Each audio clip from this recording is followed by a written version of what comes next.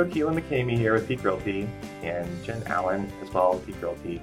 We wanted to take a little bit of time and talk about agency law in Colorado and how buyers and sellers can hire agents. Yeah. And but before we get into that, I want to give a little bit of history on why we operate the way we do. Way back in 1957, there was this case. Whoa. Well, yeah, that is history. Okay, I'm on board now. Yeah, way back, there was this case called Conway Bogue, and what came out of it, and the short story is this: the real estate agents were running around writing contracts, and the lawyers didn't like it, and so they this whole thing went to Colorado Supreme Court, and the lawyers didn't want the agents practicing law because they're writing contracts, negotiating, taking money. And so they wanted to fight to basically keep control of all of that business. And what came out of that court case were three things. And one of those things we're going to talk about today. The first thing that came out of the case was the agent, the real estate agent, has to be tied to the transaction. So they have to represent the buyer or the seller. Mm-hmm. And that's what we're going to talk about later today. The other two things are you can't charge anything. You can't charge additional fees above your commission if you're going to fill out more forms, and that if a form exists by the real estate commission, we have to use it as real estate agents. But we're going to talk about those are the three big things. But we're going to talk about the first thing that came out of that, and we still operate under this case even now, 2017. But we have to be tied to the transaction, and so if we're tied to the transaction, we have to represent the buyer or seller. And there's Jen. So what are the different ways we can represent the principal, the buyer or seller? So there are, if we're talking truly about representation, there are two main ways, and that is as an agent or as a transaction broker. They're also party to the transaction can be customers, and I don't have my cheat sheet because there's the one more that I can't think of. Oh, well, there's buyer there's buyer agent, seller agent, transaction broker, and customer. Okay. You got all of it. You were lumping the buyer and seller thing together. I was thinking there's 4 bullet points I usually And there are, yeah. Yes. Okay. And so technically, what she's talking about is that form. There's a disclosure form. Mm-hmm. Technically, we're supposed to provide this form to anyone we meet who starts talking about real estate.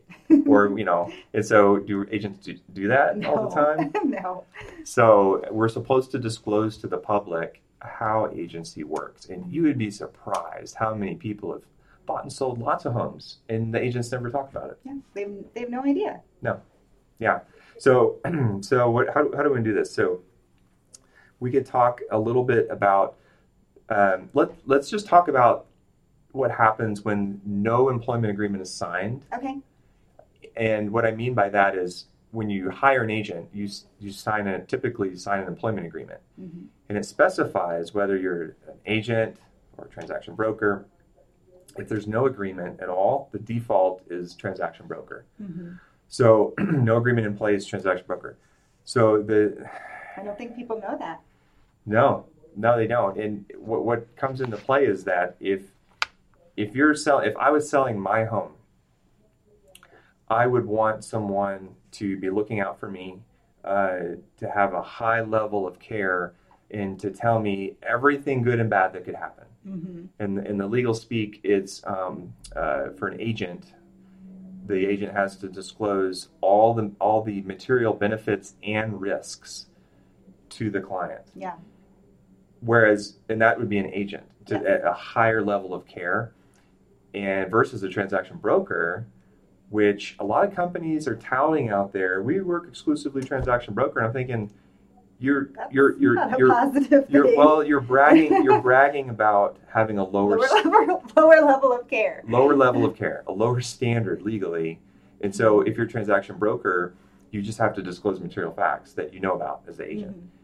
But you're not communicating any of the potential benefits or risks to the client. And in fact, if you do that to one side and not the other, you could get yourself in trouble, couldn't you?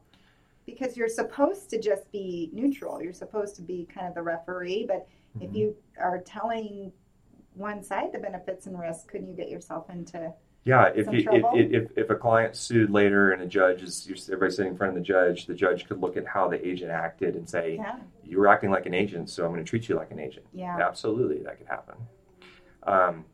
But so it's kind of funny, like how some of these companies say, "Oh, we work exclusively transaction broker," and I'm thinking, well, how does that benefit the client? It benefits the agent, Yeah. because they have a lower duty of care. And I think sometimes you'll see people working as transaction broker if, like, say they're an investor who has a real estate license, Mm-hmm. so they have their license, so they have to work under the rules of the commission, but they may go in wanting to, get a lower price and do certain things. And yes, they have to disclose that they're an agent, but they don't have to communicate benefits and risks to this person they're going direct to. Right. So they would probably be a transaction broker, and there probably wouldn't be any agreement signed Yeah. until the contract is signed, and then the agent probably throws all the paperwork. Yeah. in there Just sign at this, the this, end. and this, and we're good to go. And we're good to go. And then the person, they get the disclosure, and it's on them, right, to be responsible for knowing Yeah. it. But, buyers and sellers don't know agency law. And it's overwhelming, the amount of paperwork that we have to give them. And so if we're not explaining it, Mm-hmm. most people aren't reading it and asking us questions, Right. is what I find. I have to point out the questions that they should be asking me Yeah. almost. Now, we only work as buyer agents and seller agents. Mm-hmm. We want to be the coach. We want to be able to communicate the benefits and the risks to our client. Let's say, for example, Jen's at an open house, and you're representing the seller, Mm-hmm. and so you have a seller agency agreement with the seller. And let's say I walk in, I'm a buyer, and I'm just looking around the house. I'm like, oh, this is nice. I'm getting interested in buying the home, Mm-hmm. and I'm unrepresented. Right. So how would you approach that I would say, from an agency kind of standpoint? before you tell me too much, I have to let you know that I do represent the seller as an agent, and that means anything that you say to me at this point, I am obligated to take back to the seller. Okay. And so So do I need my own agent? I would highly recommend, if you don't already have an agent, that you do, before you tell me anything about your motivations or, talk about price or anything, that you do get an agent, and I will communicate through the agent. Just a quick note: PTM, price, terms, motivation. When the other person starts talking price, terms, motivation, you did the right thing. You would kind of you're supposed to disclose, hey, I represent the seller, and maybe refer them to another agent for that house. But you could I can help always them. refer them to a really good agent that I know is truly going to help them. Yeah, that's the way we handle stuff. A lot of agents will try to double in the deal, meaning that if they're representing the seller and another unrepresented buyer comes along, that the agent would shift from seller agency to transaction broker and would be a referee at that point, would be neutral. I personally won't do that. I can't not give my opinions Yeah. to my clients. I can't then shut it down. Oh, I've been helping you this far, but now the dynamic is changing. And they do need to have the seller sign something that states that they're aware that dynamic is changing. Broker change of status form. Mm-hmm. So if it goes from seller agency to transaction broker, they have to fill out a form, and all this should be disclosed to the public. And at that point, they become Switzerland referee, and they're now they can't advocate or communicate benefits or risks anymore. And it's a really weird thing. It's like, well, no. The public, I don't think, knows that, and so they assume that we are all doing the same thing, and we all have that same level of care. And if nobody's telling them otherwise, then why would they if it's not to their benefit, right? I mean, there are a lot of people out there who wouldn't share that information, even though we're legally supposed to. Now, and on top of all of this agency stuff is whether or not an agent's a realtor or not, and that's kind of a different topic. But as realtors, we police ourselves within the realtor community, and we have a code of ethics that goes even beyond agency law. So for being realtors, I don't know personally of any realtors who actively promote working transaction broker. No, I mean, they want to be the agent. Yeah. They want to be the coach for the client. Mm-hmm. It's just something to think about. We could give some different examples. Like, here's one: guaranteed buyout programs. You see these things marketed all the time. Like, if we don't sell your home, we'll buy it. I'm not saying they're all bad. However, If you're a licensed agent and, well, first of all, this We is a see seller. stress ball. This is my, oh, yeah, sorry. I can see. This is, I'm like, yeah. He's really into it. Yeah, I get excited about agency law, I guess. But if somebody's promoting a guaranteed sale program, basically, do you think they're going to buy your home at fair market value? If they're guaranteeing to buy it, they're going to buy it at a lower discounted price. Yeah. And if they're an agent, there's other forms and other things they have to do where they can't take a commission. Right. They have to disclose to the seller that they may make a profit on the sale, Mm-hmm. and all this stuff. And they go in selling, I think, convenience. Yeah. And they're usually what? They're usually going to be transaction broker Right. in that case. Or if they were an agent, they're going to probably, I don't know if they could shift. They could shift. Transaction broker if it Maybe or doesn't not. sell. Maybe not. It Yeah. depends on the dynamics. But I just, when we see more and more of like these technology firms and these hundreds of millions of dollars going into these companies that are selling convenience for quick sales, Mm-hmm. you know, as an agent, if I'm communicating the benefits and the risks of that, the risks would be that they're not going to net as much. Right. You know, because nobody's going to outright buy your home unless they're going to buy it at a discount, turn around and sell it. Exactly. Especially if they're not making a commission. They've spent their time. They're expecting to get compensated for their time somehow. Yep. And it's going to be through profiting on the sale of the home shortly after. And yeah, it's just not. And so all of these dynamics, that's one example like when a guaranteed buyout program, you know, they may be coming at the consumer as a transaction broker, Yeah. I would think, Yeah. in a lot of cases. But just something to think about. So we talked about open house. We talked about the court case. We talked about Realtor Code of Ethics. Talked about sort of the differences between agency and transaction brokerage. And the big difference is that as a transaction broker, you have to disclose material facts if you know them. Mm-hmm. You have to maintain confidentiality. If there's any money, you have to account for the money correctly, and you have to have reasonable skill and care. And then as an agent, you add obedience, loyalty, and disclosure of the benefits and the risks, which is a much higher standard. Mm-hmm. So those are the two differences between that. And here's another one. Did I already talk about what agents do when the inventory gets low? Did I talk about that? No, we talked about that before the video? Okay.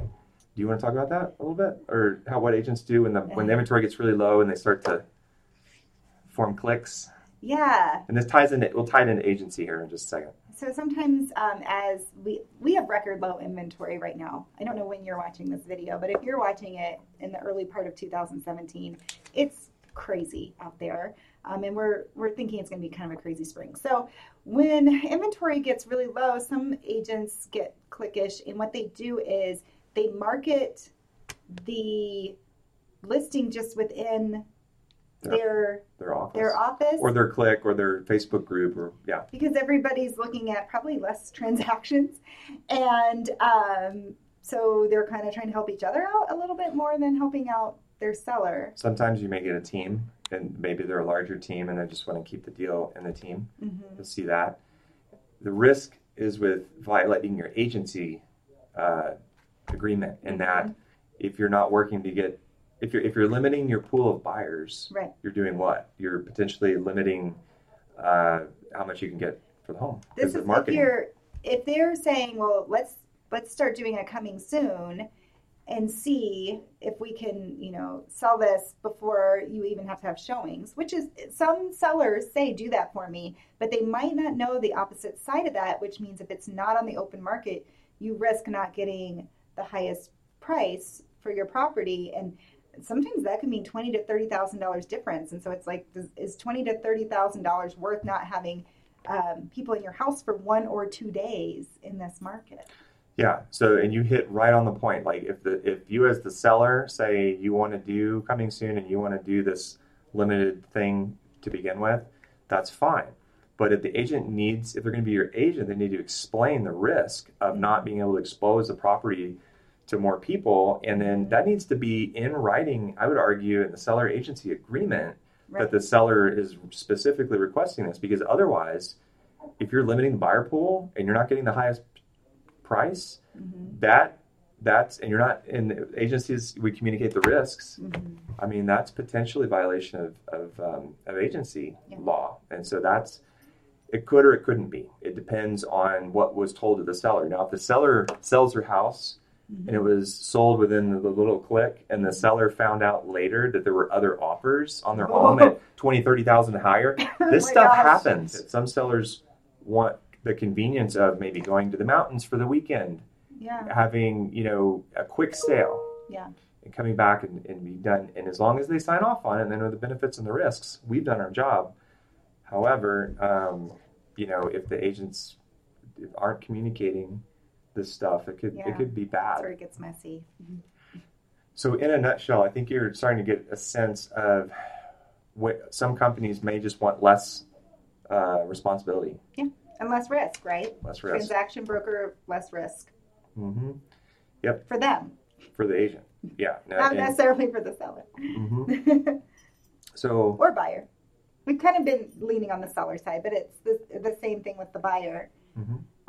If you don't have somebody who's representing you as an agent, what could happen? You could end up not getting a home, right? Because you don't have somebody who's working with your motivations and with your best interests at heart. So they're not taking the time to put in the highest and best offer, coach you on that, means. Think about this dynamic. Let's say you're working with I've heard companies brag about this. We only work exclusively transaction broker. I'm like, okay, so you've got your buyer and you're the transaction broker because maybe nobody signed anything. Yeah. The listing agent's representing the seller. Yeah. Under seller agency, full communication of benefits and risks, completely protecting that seller as a coach. And then you're coming along and you're, sort of helping your buyer, and you have no responsibility to communicate the benefits and the risks to your buyer, but the other person in the transaction has that responsibility to the seller. And so you see the kind of difference in approach. How does that work when you're doing like an inspection objection? How does that work? Yeah, it's just a lower standard. And just like, what do you want to put on the inspection objection? I don't know. What should I do? Whatever you want. Yeah. I don't even know how that would work.